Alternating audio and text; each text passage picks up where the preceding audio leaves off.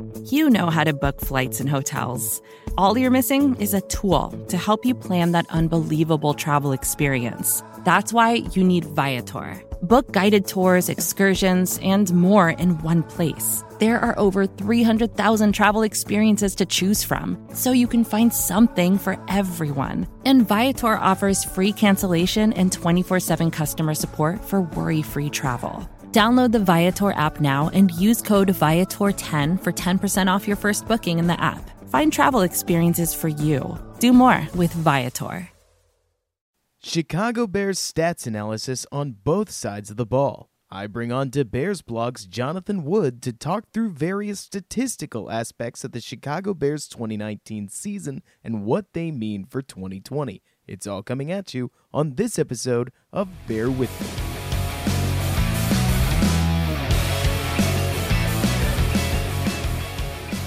What's up, everybody, and welcome back to Bear With Me, a Chicago Bears podcast hosted by yours truly, Robert Schmitz, right here on the Windy City Gridiron podcasting channel, where other folks are doing great work like Lester Wilfong, Jeff Berkus recently with his history series, and plenty of others. And today I've got a treat for you, as one of my favorite recurring guests is coming back on the show to talk to us, Johnathan Wood from over at the Bears Blog, commonly known as Data on that site. Johnathan, how are you doing? I'm doing well, Robert. Thanks for having me on. You know, well is a funny thing to say in this kind of time because I have to ask, I certainly hope everything's going well because dealing with the virus is just another twist and turn every single week. And I feel like I'd just be remiss if I didn't at least mention it. Everything going well, about as well as it can on your end? Yeah, my wife and I are both teachers, so we moved to working from home when this all started back in mid-March and don't have to go back to work till mid-August or so. So that's when it'll really be the big test for us to see how things go as the new school year starts. And I can't even imagine the kind of transition that you had to go through moving from in-class to e-learning. I mean, I caught a bit of a break. I'm in the tech sector myself on my day job. So when they sent us home, I would be lying if I said that there was much change at all. It was just not having to come into the office. But is it easier to go about e-learning the second time around? Well, I'm actually preparing for in-person right now, although I'm going to have a couple hybrid classes, so kind of a mix there with some e-learning. And yeah, it's been a lot of work this summer, which is usually I take a lot of time off and write about the Bears, but I've been working kind of full-time all summer. Trying to prep my classes for the fall to be ready for e-learning should that need arise again. Makes total sense. A lot of work. Yeah, I bet it has, and thank you so much for doing that. And speaking of the Bears, I mean, you couldn't have given me much of a better lead. And there's been a lot that happened throughout 2019, and every time I go back and watch the film, I'm glad we're not there anymore. I'm glad we don't have to continue reliving that season. I'm about halfway through the Bears Week 1 game against the Packers again, and every time I watch that one, I watched the Saints earlier today. There's just a whole lot of, this is rough. And one thing that I wanted to start the show off with, because I thought you did a great couple of articles on this, was your information and research on explosive plays. Because as any Bears fan would know that watched not only the 2018 season, but especially the 2019 season, the Bears' explosive play numbers were, let's call it sparse, to be kind, and almost non-existent if we were going to be a bit brutish about it. It is wild thinking about how methodical this Chicago Bears offense has needed to be when it's at its best, because they just don't seem to get chunk yardage. Can you elaborate a little more on that and talk about what you've found in regards to how necessary explosive plays are in an offense? Yeah, they're hugely important. Not to get too much into the math, but there's a pretty strong relationship between explosive plays and points scored, or if you want to measure offense per DVOA from Football Outsiders, pretty strong relationship there too, that about 50 to 60% of offensive performance is due to explosive plays. So those big chunk plays really make a big difference, because a lot of times, you get one of those in a drive and you're already in scoring range. And if you don't get one of those in a drive, you're needing to piece together like those 10, 15 play drives where nothing goes wrong for a long time in a row. And well, as anybody who watched the Bears offense last year would know, that just didn't happen very much, that they could have a long string of plays where you didn't have somebody make some horrible mistake on one of them that killed the drive. And I'm so glad that you phrased it that way because I know that I've been a hammer driving in the nail about how Trubisky struggled, and I really don't want to focus on that any more than I know I have to. You've covered how you think Nick Foles is the starter. I know I've covered in great detail about how I think Nick Foles may be the better player, but the point is, like you said, there were tons of mistakes all across the offense, and it's kind of wild looking back just to see how many people screwed up in different areas. I know you did a little bit of work on the running game, a little bit of work on the passing game, and we'll get to that. But when it comes to explosion and explosive plays, do you think that the Bears are going to be able to rebound in 2020, if you could call it that, and generate more? Yeah, I do. I looked a couple weeks ago at how consistent explosive plays are for an offense from year to year, looking at 5 years of data, and found that there is very little carryover from year to year. Only a few teams could remain like consistently explosive, and they were mainly the ones with really, really good quarterbacks. Mm-hmm. Everybody else just kind of bounces around. And so that's really good news for the Bears because they were one of, not just last year, they were the least explosive team, but they were one of the least explosive teams of the last 5 years. And teams that are that bad usually bounce back to around average the next year just because it's kind of fluky. And so we've seen in the past, like with most of the same personnel, they were around average in 2018. And I see no reason to think they can't be in 2020 if they can just play and produce better. I take it it's kind of like the idea that lightning never strikes twice. A lot of times we hear that in a positive context, but based on what you're saying, is it fair to say we're hoping historically bad doesn't happen twice in a row? Yeah, I think that's definitely it. I think they were really, really hurt by the lack of a tight end last year.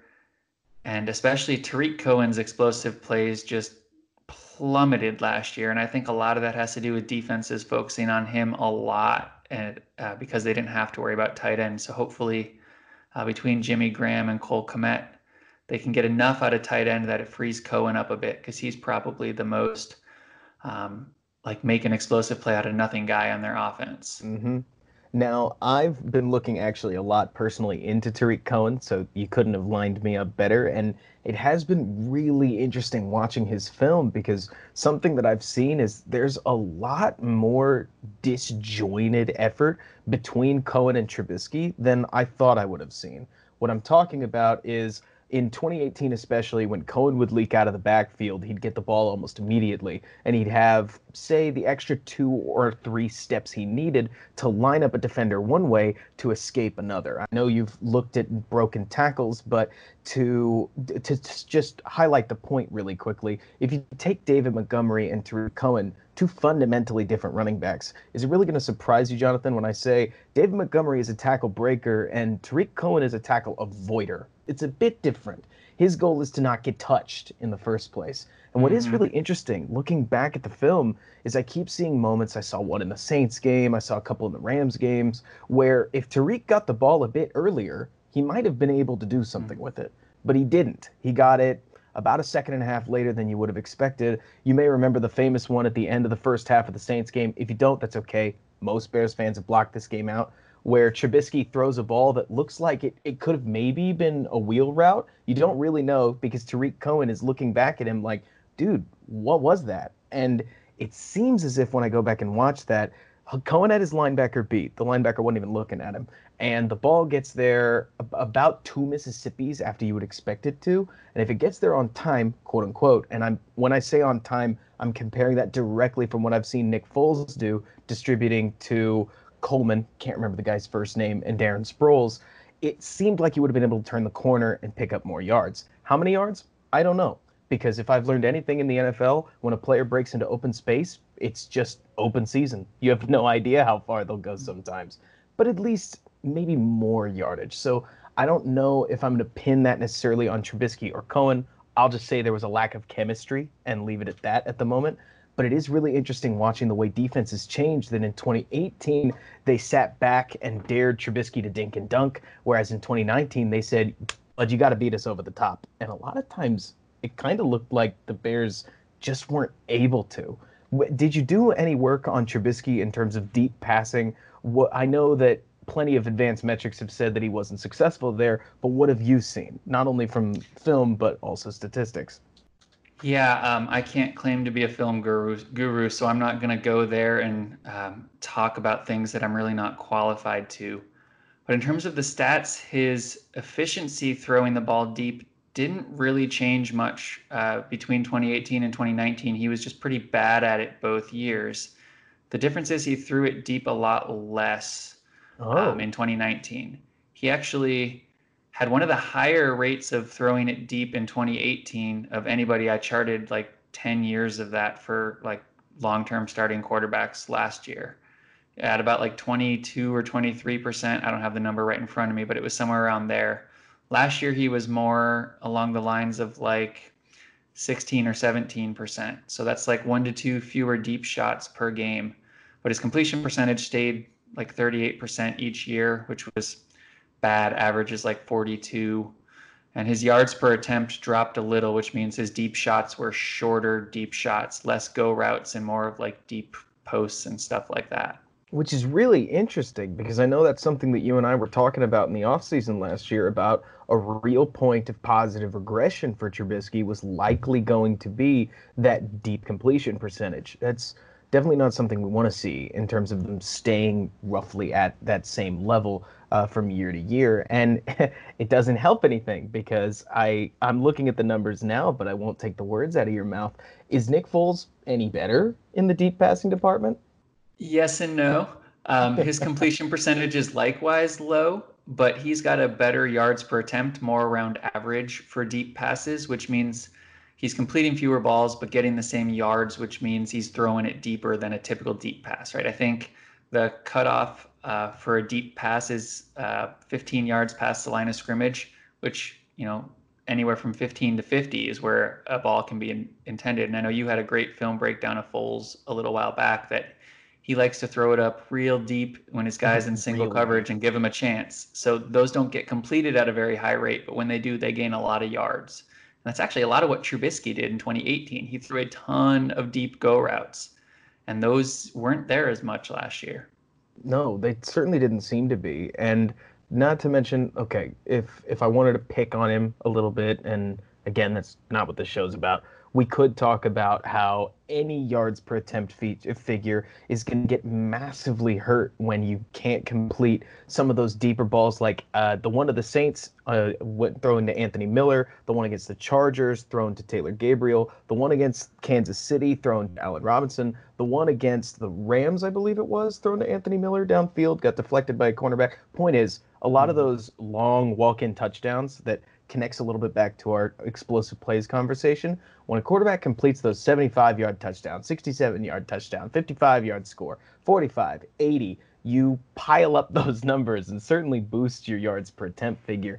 It felt like Trubisky didn't get much in the way of yards per catch or yak numbers. That's what I'm looking for. He didn't really generate much of that. Any chance you took a look at that and have a relativistic figure, because the eye test says they weren't getting much? Yeah, no.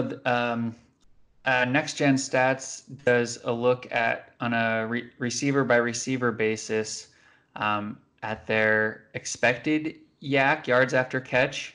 So based on when and where a player catches a ball, if you catch it here, you're expected to gain 5 yards. If you catch it here, historically, you're only going to gain 2.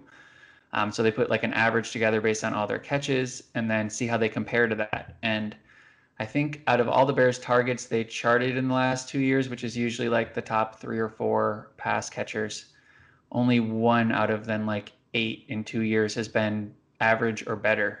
They're No all kidding. below average. And I'm not entirely sure if that's a quarterback stat or a receiver stat, probably a combo of both.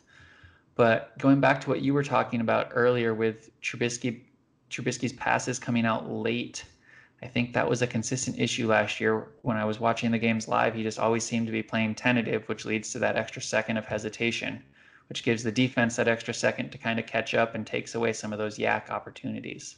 Certainly, that's been something that I've had to learn, and I've been doing a ton of learning with Bobby Peters. If Bears fans, if you don't know who Bobby Peters is, you got to go find him on Twitter. He's a coach who really knows his stuff, and literally, I'm going to hold it up just to prove that I have it. He wrote the book on the 2018 Chicago Bears playbook, and I've actually been poring over that thing to try to get a sense of what it is that the Bears are trying to do.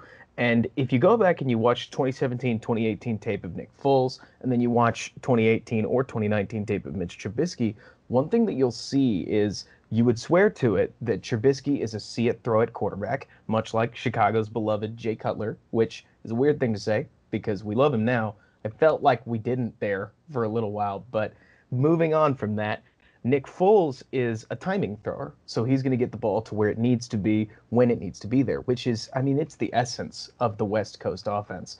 And it's kind of surprising because a lot of other systems, play action, for instance, or the Gruden weird hybrid thing that he does, it's an interesting system that I don't have the name of off the top of my head. They're much more conducive to that see it, throw it style, whereas in West Coast, the ball needs to be out at a specific time and hit the receiver's hands when it needs to be there, or they just get swallowed by defenders. And it kind of feels like the more I go back and look at 2019, timing may be more of an issue than a lot of us thought it was when we originally watched the season. It let's be honest, it's so easy for the folks that aren't on the field to nitpick accuracy, to say, oh, that ball needs to be a foot further here, or it needs to be here, or we can look at a spread of receivers and say, that guy's open, throw it to him, and because we don't know the reads. But timing is something that you don't get a sense of on the broadcast, but on the all 22, you can suddenly start to see that the receiver makes his break, there's this hesitation, and there's no throw. But then there's a throw, and now it's deflected. And it's something that I guess I would hope from the non-statistical angle, maybe this is part of why his air net yards per attempt is higher than Trubisky's traditionally, that Foles is able to bring to the Bears offense a sense of timing and consistency. Do you think there's any chance we could get that? Yeah, I would certainly hope so. And I'm basing that opinion mainly on your video breaking down Foles. One thing I will say, I was able to go back and find the article I wrote. I have numbers here on the yak yards for Trubisky versus Foles. 47% of Trubisky's yards over the last 2 years have been yak. For Foles in the same offense, so from 2016 to 18 between Kansas City and Philadelphia, was 52%. So Okay. 5% difference there. And Foles was in line with Alex Smith's, was 53% in Kansas City. So Foles, in that regard, being more consistent with what we would expect to see from I think of Alex Smith as kind of like the benchmark quarterback for that offense. We've seen he's not like a Patrick Mahomes going to take it to the next level, but he can operate the offense efficiently and consistently. And I think the hope for Foles is that he can be, for Chicago, a poor man's Alex Smith. He's not as good, but he can do stylistically a lot of the similar things. Right. And that's something that I know I look at and I get maybe more excited about than I should, given that we are just talking about Nick Foles. This is like being a Buccaneers fan and being really excited about acquiring Ryan Fitzpatrick or something. It fits the system, but it's not exactly a sexy pick at quarterback. Even so, one thing that I can't help but think about is I have not been more interested in a topic recently than I have of the statistical regression of Tariq Cohen, who caught, I mean, he had 100 targets this year. He had crazy volume and produced, I think, less than 500 yards, if I'm remembering it correctly. And it's wild to think when you talk about Yak, about the difference between Alex Smith, Nick Foles, and Trubisky in the same system, how much of an impact the quarterback may actually have on a lot of the reputations of these weapons. That somebody like Tariq Cohen, who was dangerous in 2017 and a bona fide threat in 2018, even got that little Madden impact thing for whatever that means in the world of hype.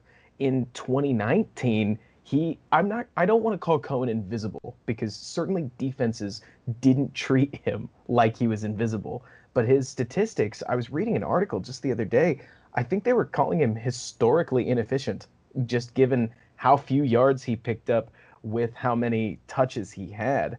And I would hope going forward that, I mean, besides the guys like Anthony Miller, who obviously I'm cheering for, besides guys like Allen Robinson, who I think are certainly guys that I want to see succeed, it's people like David Montgomery, Tariq Cohen, I guess it's kind of the running backs who I feel like feed off of the system's production. And if you can inject more yards, I guess you could say, then they certainly stand to benefit from it. I guess to turn this thought into a question, is there anybody that sticks out to you that you say, I think if Nick Foles plays like I want him to, blank person will benefit the most? Because I have gone back and forth on this. I would probably have to go with Anthony Miller. Over the last 2 years, I think, and I don't have stats to back this up just based on watching the games, I think he's probably the receiver who's been hurt the most by Trubisky's inaccuracy. It's kind of their wide receiver too. Allen Robinson can make up for some of that with a huge catch radius, which Miller doesn't have. But Miller's thing is he's able to run great routes and get open. And if he gets a quarterback who can hit him consistently on those, I think he's poised for a big year. I certainly hope so. I mean, I think his talent's kind of undeniable. The more I keep watching his film, it's really hard to come down on the guy. And I'm well aware that he freelances. It's very Antonio Brown-esque, in my opinion. A truly amazing quarterback, which Nick Foles is not, would be able to turn that into a massive advantage. I think it's one of the huge assets that Ben Roethlisberger was able to bring to the Steelers.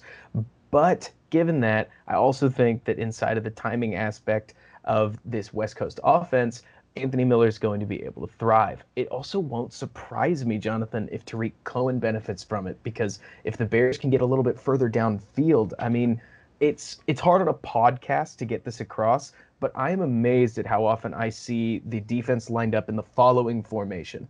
One single high safety up top, 5 guys in a line zone that are standing about 7 yards off the line of scrimmage, just waiting for Bears to run hook routes and or collapse on Tariq Cohen underneath, and then whatever lineman underneath that likely blitzing. I think usually a 5-man blitz is what they threw at Trubisky on third down to try to get him to get the ball out quickly. And then they would just swarm the short throw, and the Bears got nothing. I mean, there's just this shocking amount of times where it's like Tariq Cohen loss of 3, and there was nothing he could have done about it. Tariq Cohen gain of 1, and there's just not much he could have done about it. I don't know if Tariq Cohen stands to gain quite in the same manner as Anthony Miller, where suddenly it's going to look like Miller's open a lot more because he's getting the ball a lot more. But I do hope, certainly, I think hope might be the operative word here, that Cohen will get that space that we know he's so effective in. There's an amazing amount of times that I'm seeing on film that if you give him just a crease in the defense, he can zip on through it, pick up 7 yards. And no, those 7 yards aren't going to break the back of a defense, but they help set up those shorter gains that when he gets a bigger swath of space, he does what he did against the Jets in 2018 and just sprints it in for a touchdown. At least that's the hope anyways. When it comes to looking at the tight end, though, this might be a bit of a pivot. How much damage do you think it did that the Bears had a tight ends, what was it, none that accounted for 100 yards receiving? It was something ridiculous. Yeah, their tight ends were historically bad last year, and I think that did a ton of damage. Nagy has talked in the past about the importance of that role in this offense, and certainly if you think about Philadelphia with Ertz and Goddard, or Kansas City with Kelsey, this is an offense that typically has really good tight ends. And so having really bad ones hurt them a lot. And Nagy specifically has talked about the importance of that role, that U tight end role that Trey Burton played for helping the quarterback read the defense based on how they are defending that position. And I think how defenses defended that position changed quite a bit last year, that they didn't have to worry about it much. And that really hurt the offense as a whole. I'm amazed, just to key off of that, how often I forget we have one. Like, even going back to watch those games where Trey Burton's in the game and I go, oh yeah, Trey Burton, we did have him. And later in the game, yes, there's a tight end, but it's J.P. Holtz. I'm not watching him either. And if Ben Braunecker does catch a ball, outside of the obvious, both the really nice catch he had against the Lions and the nasty drop he had against the Giants, you can see that depth attitude, that these guys aren't starters in waiting necessarily. Maybe Jesper Horsted turns into something. Truth be told, I struggle to project tight ends, and it seems like Ryan Pace did too with Adam Shaheen. Neither here nor there. But the Bears certainly threw resources at the tight end spot, and you and I could talk back and forth because I think we're both aware rookie tight ends really tend to struggle, not just statistically, but also in terms of, I mean, they just don't know the position on a human level in the NFL sense. But speaking of that, when it comes to Cole Kmet, what are you hoping for? What kind of stat line? I know this is high level thinking, but in the same way that I remember I walked into the 2019 season saying, I need to see Trubisky throw for 4,000 yards. That's what I need. I had that little statistical benchmark that while a lot of people debated with me, when it didn't happen, it's certainly part of the reason that we're not looking at him, calling him a sure thing. So when it comes to Cole Kmet, as much as you've seen, is there a number or a benchmark that you say, if he can get on the field for XYZ snaps, if he can pick up XYZ receptions, yards, what are you looking at? What do you think is, if you could get one stat, what would it be? So I actually found three. I did a look at this for Really? all second round tight ends. So tight ends drafted in the second round in the last 10 years, and how they did as rookies compared to how their career turned out. And I found three kind of indicators that if we got the tight ends that hit all three of these, I'll go through the list in a second. But 400 or more snaps as a rookie, earn 40 or more targets, and average at least 6 yards per target with those 40 targets. The players who hit all three, you have Rob Gronkowski, Hunter Henry, Zach Ertz, Dallas Goedert, Kyle Rudolph, Jason Morrow, Lance Kendricks, and Kobe Fleener. That's a pretty good list. I think out of that list, all of them except for Jason Morrow had pretty solid careers. And Amaro, I think, like hurt his shoulder or something in his second or third season. It kind of torpedoed his career. And the guys who didn't hit that, mostly not good.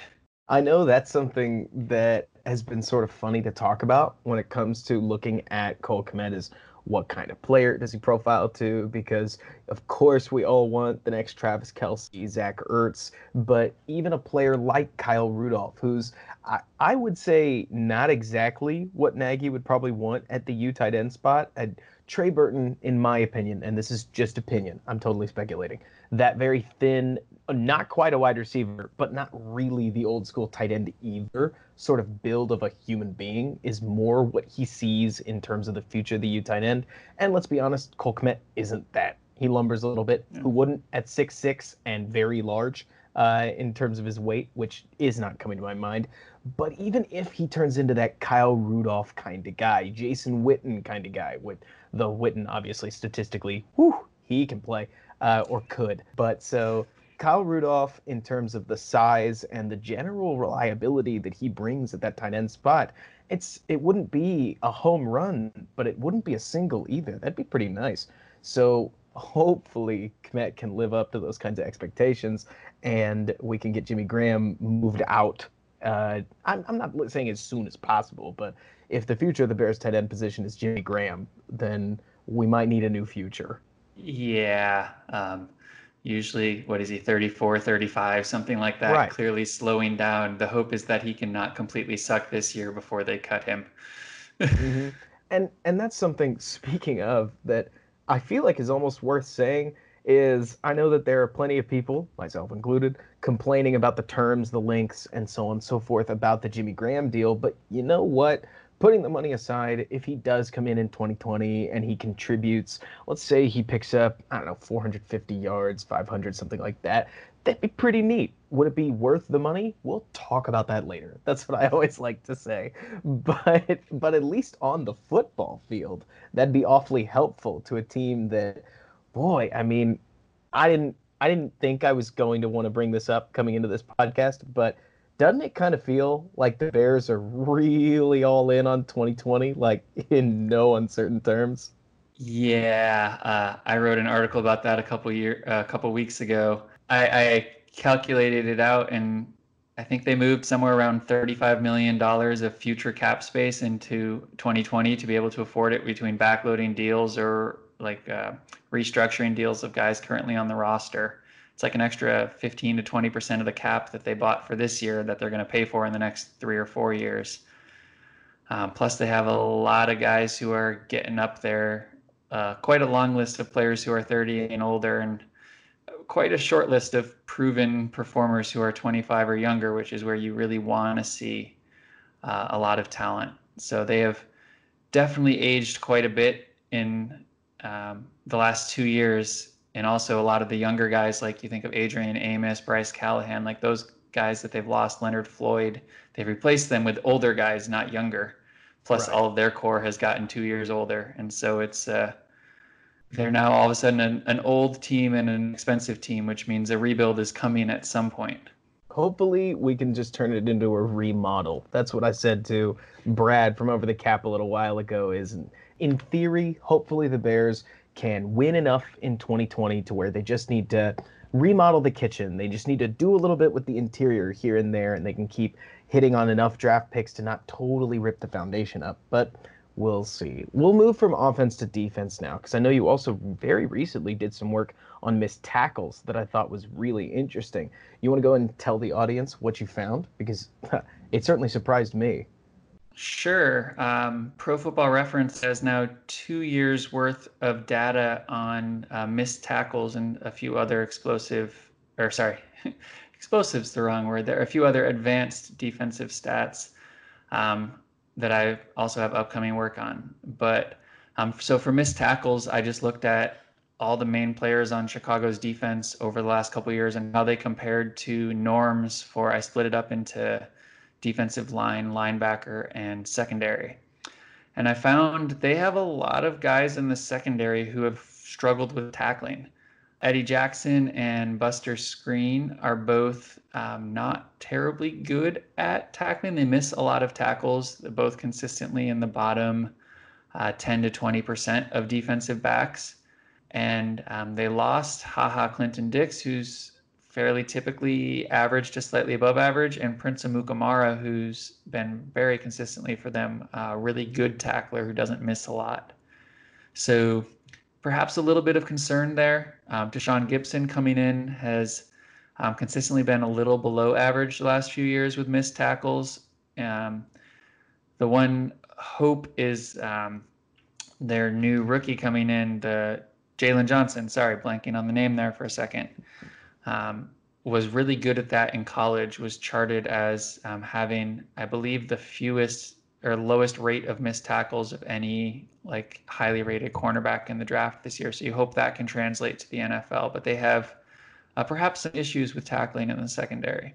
It's hilarious, by the way, that you bring up that Jalen Johnson is as good a tackler as he is, because the more and more that I watch Johnson's film, the more and more that I see that 2018 Prince Amukamara in a Utah uniform, the press type corner, big guy, very physical, sure tackler. It seems kind of like they said, that guy, we want that one, but younger. And certainly if he can overcome those shoulder surgeries, that'd be a huge get if he can turn into that. I know a lot less about projection than EJ Snyder, but at least that's who I see. But what I found most interesting was the Bears defense wasn't that bad in 2019. In fact, I'd say it was really good, all things considering. Very tough defensively to statistically compete when your offense is as anemic as the 2019 offenses was. And if anything, it brings up a really interesting thing, I think, for hardcore football fans that follow this sort of thing to pay attention to in 2020, as I would have looked at you dead in the eyes and told you, Buster Skrine is pretty good in coverage. Eddie Jackson is incredible in coverage. Kyle Fuller, fairly good in coverage. Point being, I could go through the whole defensive core and say a lot of these guys, especially the defensive backs, are rock solid when the ball's in the air. And after the ball is caught, yeah, I mean, you're right. When you talk about Eddie Jackson, I don't think of him as much of a tackler, neither Kyle Fuller, and it sounds like Buster Skrine speaks for himself. One thing I want to ask you, just totally off the cuff, what's your opinion? If you had to pick between that coverage ability and that tackling ability, which do you think is more important in the modern NFL based on what you're seeing? Oh, coverage. Not a doubt in my mind there. This isn't really based on work I've done, but there's so much work out there from better stats people than me who do like league-wide stuff, not as like focused on one team, about just how important defending the pass is compared to the run.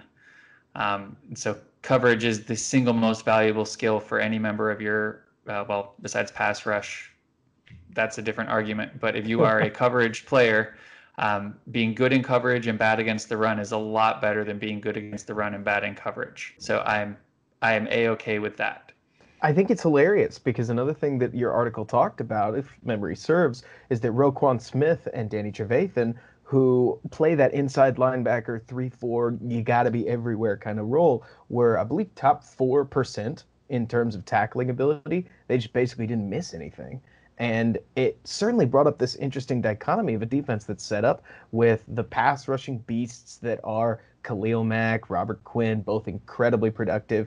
I think Akeem Hicks has been criminally underrated and has been maybe not at Aaron Donald's level, purely because Donald's like almost MVP level, but he's been closer than people think. He's been a dominator in that inside. And gracious alive, hopefully he comes back from injury. But it is interesting to think that the defense is set up in such a way where that back line it doesn't really have that Adrian Amos figure that is the designated tackler. I mean, it kind of reminds me of a designated hitter in baseball. Adrian Amos was, let's just say, not as great in coverage. Certainly had a great season on the Packers, so I'm not trying to knock him there. But tackling is one of his strengths, and the Bears have gone away from that over the last couple of years. I'm so interested to see how it plays out, even in the world of that the big analytical raging coverage versus pass rush debate, because the Bears DBs seem like they're just all coverage all the time right now. Yeah, and I think what they missed some last year that took their defense from great to just good was Hicks being out, because what made them so good in 2018, a big part of it was that they could stuff the run in nickel with Hicks and Goldman next to each other as the only two defensive linemen. And so that let them play coverage looks but still stop the run really well. And they couldn't do that as much in 2019 with Hicks out and Goldman banged up.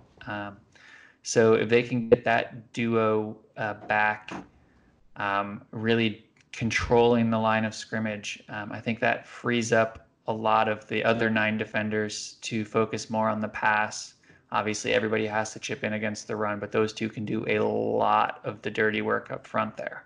Totally agree. And I know one thing that it makes me think of, we talked a little while ago on offense about how if certain players don't do their job, don't pull their weight, or very little things go wrong, like we could have talked about the offensive line. We won't have time to. We'll save it for another podcast. But how poor play in one spot of the field can influence what looks like poor play in another. It felt like Eddie Goldman evaporated after Akeem Hicks went down. And I'm not saying that to come down on Eddie Goldman. And certainly I know guys like somebody I studied last offseason, Bilal Nichols, looked like they weren't playing all that well because they were asked to effectively fill in shoe for Akeem Hicks. And the answer is there's just not that many defenders that can do that. I mean, Akeem Hicks' ability to be a force against the pass while also remaining a extremely effective run defender is like almost one of a kind in the NFL. I can't name that many defensive tackles that are really that good at it, though I think Chris Jones and Aaron Donald certainly come to mind in that vein. And I mean, you think it's fair to say the Bears kind of need him if they're going to look to make a big push in 2020? Because if Goldman goes down, it feels like you could have a depth lineman replace him at least a little bit. But Akeem Hicks' dual threat effectiveness, you can't get that off the street. Yeah, I think given the concerns with the offense, even if the offense can be better, which Lord willing than last year, if they're not, they're in trouble.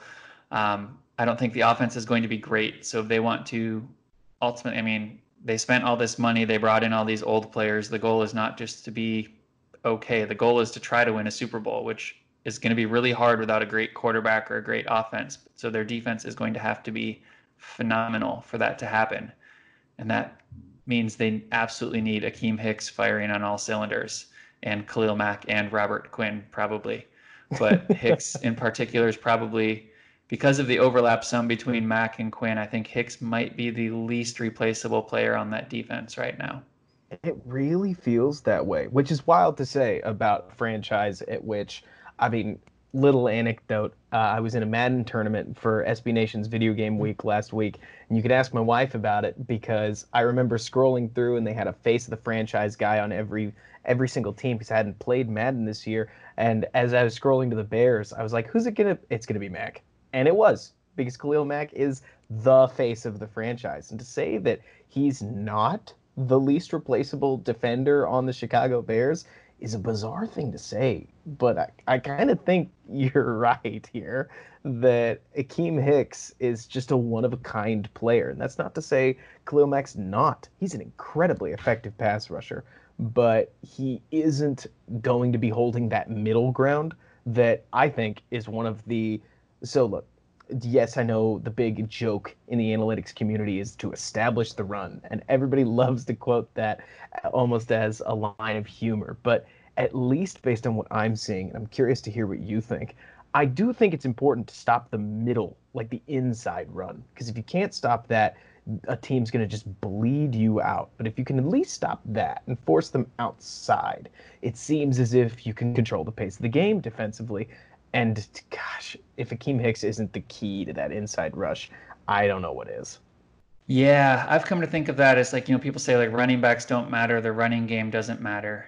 I think it's more just there's such an abundance of talent at that position that like everybody can get a decent running back just off the street. We've seen so many examples of that in like CJ Anderson with the Rams. Was that last year or 2 years ago? It was 2 years ago, but the point teams stands. are signing guys off the street at the end of the season who are free agents and they're running for 100 yards 3 days after signing. Like there's just enough good running backs to go around, which is very rare in the NFL. Most positions don't have enough good players. But yeah, I mean, you're still right in that there's a need to, like, stopping the run still matters and to some extent, especially to a lot of defensive coordinators. And especially if a lot of offensive coordinators are going to insist on continuing to run on early downs, it's important to be able to do it to force them into, now they're behind the chains and they have to throw. And if you know what they're going to do, if you can make them one-dimensional, then they become much easier to defend. And that's what the 2018 Bears were so good at, was they could line up a nickel on early downs, stuff the run, and now they can pin their ears back and come after you and line up their coverages to confuse you because they know you're throwing the ball and they're not worried about the run. And that makes defending it a lot easier.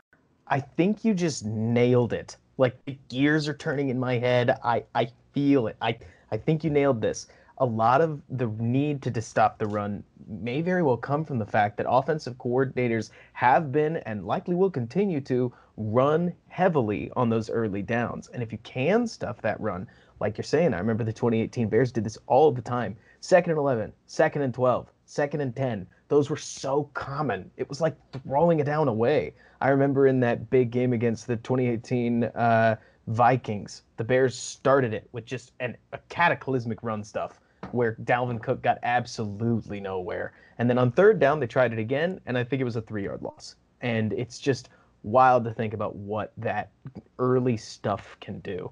Last question, and I'm going to put you on the spot, so just get ready for this. When you've taken a look at the stats, where do you think Roquan is in terms of other inside linebackers around the NFL, and what kind of year do you think he's going to have next year in 2020? Yeah, that's been a big debate I've seen floating around Twitter on a bunch of both Bears people, but national people too. There were a lot of really good inside linebackers who came out of that 2018 draft. I honestly don't, like, that's such a hard position to quantify statistically. Like, I don't care if somebody got 130 tackles. That doesn't mean you're better than somebody who got 120, because there's so much you do besides that. And I don't watch enough of the non-Bears to try to compare how good he is intelligently to, like, there's a dude from Buffalo, there's Vander Esch in Dallas, Vander Esch, there's Jalen Smith. There's a lot of really good linebackers from the 2018 there are class. But I think Roquan is really good too when he's on. What we haven't seen is the consistency to, like, say, yeah, this guy's like a Luke Kuechly level superstar. I think we've seen him play at that level for individual games, but he hasn't strung it together where you count on that every week. And so the hope is he can do that this year. I don't pretend to know if it's going to happen, but again, I keep going back to 2018 because that defense was just so good. But if you remember, it was really down the stretch that year that they really became dominant. Like the first half of the year, they had that game against Miami, they had the game against New England. Like their bad games all came early when Mac was hurt, and they had traded for Mac like right before the season, so he was getting up to speed after no camp. Roquan had the holdout and didn't even start week 1. And once Roquan and Mac both got really going, was when that defense took it to a whole other level. I think the second half of 2018, opposing quarterbacks averaged like a 65 passer rating against the Bears or something like that. And that included like some solid, I mean, yeah, it was some like rookie Josh Allen and some not good quarterbacks, but also some solid veterans. And they just nobody dominated. had done to the Rams. Nobody had done to the Rams what the Bears did to the Rams. And yeah, I know New England did it later that year, but it was brand new. Nobody saw that coming, to your point. Yeah. And that needed, like, I think Roquan Smith, the second half of 2018, played at an all-pro level. And I was expecting him to come in last year and really dominate like that. And we saw it in individual games where he was great, but he was really inconsistent last year, had whatever that off-field problem was, then got hurt right as he seemed to be kind of pulling out of that. But I think if he can show consistently that top-level form that we've seen glimpses of in stretches, then yeah, he might not make all-pro, but he'll be playing at that level, and that would really, really help the Bears. Absolutely it would. And I'll tell you that when it comes to me personally, I'm just going to shamelessly admit a bias right now. I am biased against will linebackers after years of watching those heavy-set linebackers like Ray Lewis, Brian Urlacher. I know he's not even the biggest guy in terms of Bears history, but he was fearless when it came to taking on a lead block and would win, I mean, as often as he could. And the guy's a Hall of Famer for a reason, so let that speak for itself. Roquan Smith has a penchant for getting blocked really hard. When it comes to somebody getting their hands on him, especially a lineman, he can get sealed off pretty easily, and it's always sort of struck me that Danny Trevathan, who, generally speaking, if we're honest, is kind of the same size, is so much more physical at that point of attack than Roquan Smith is. That said, it's undeniable, a lot of the stuff you just talked about, because when Roquan's on, he's everywhere. He's the kind of guy who, very similar to Urlacher, you're double taking when you're watching the television thinking, wasn't he over there? How did he make that tackle? And that's something that if we can see more of that flash of lightning. I remember you and I saw it in camp at one point where Roquan was tracking Tariq Cohen, a much faster player, all the way to the sidelines in a blur. If we can see more of that coming off his pectoral injury, which is a little strange, but hopefully he recovers from it more like Watt than, say, Jarrell Freeman, then I think he's set up for a really, really nice season. And I certainly hope he can live up to that billing, not just for the sake of Ryan Pace. I mean, there's, of course, the hindsight points to be scored with good with good play, but also because, like you're saying, I mean, Danny Trevathan's not going to be around forever. Certainly his deal suggests that he might be, given that I think it runs through 2025. But at some point, Roquan's got to take that mantle of the number one linebacker, and I certainly hope he can coming up. Johnathan, this has been awesome. 48 minutes flew by. Go ahead and let the listeners know where they can find you and your work online. Sure. I'm mainly interacting on Twitter at Johnathan_Wood. Maybe a 1 in there. I honestly don't remember. There's a 1. I think there's a number. Sorry, there is a 1. Thanks. And my articles come out on www.thebearsblog.com. Have stuff coming up the next couple weeks looking at advanced defensive stats on coverage and pass rush for individual Bears players. I think there's some interesting stuff to look at there, so look for those. Awesome. Thank you so much for coming on, Johnathan. Pleasure having you. Thanks for having me. Always a good time. Folks, that's going to do it for this episode of Bear With Me. If you like what I have to say, feel free to follow me on Twitter over at RobertKSchmitz, Robert K. Schmitz, and feel free to comment on the Windy City Gridiron article or on the tweet that's going to go out promoting the show itself, what you'd like to hear about as we move into the next few weeks of the off-season, which are some of the last. Thank you guys so much for listening, and until next time, bear down, and thanks so much for bearing with me.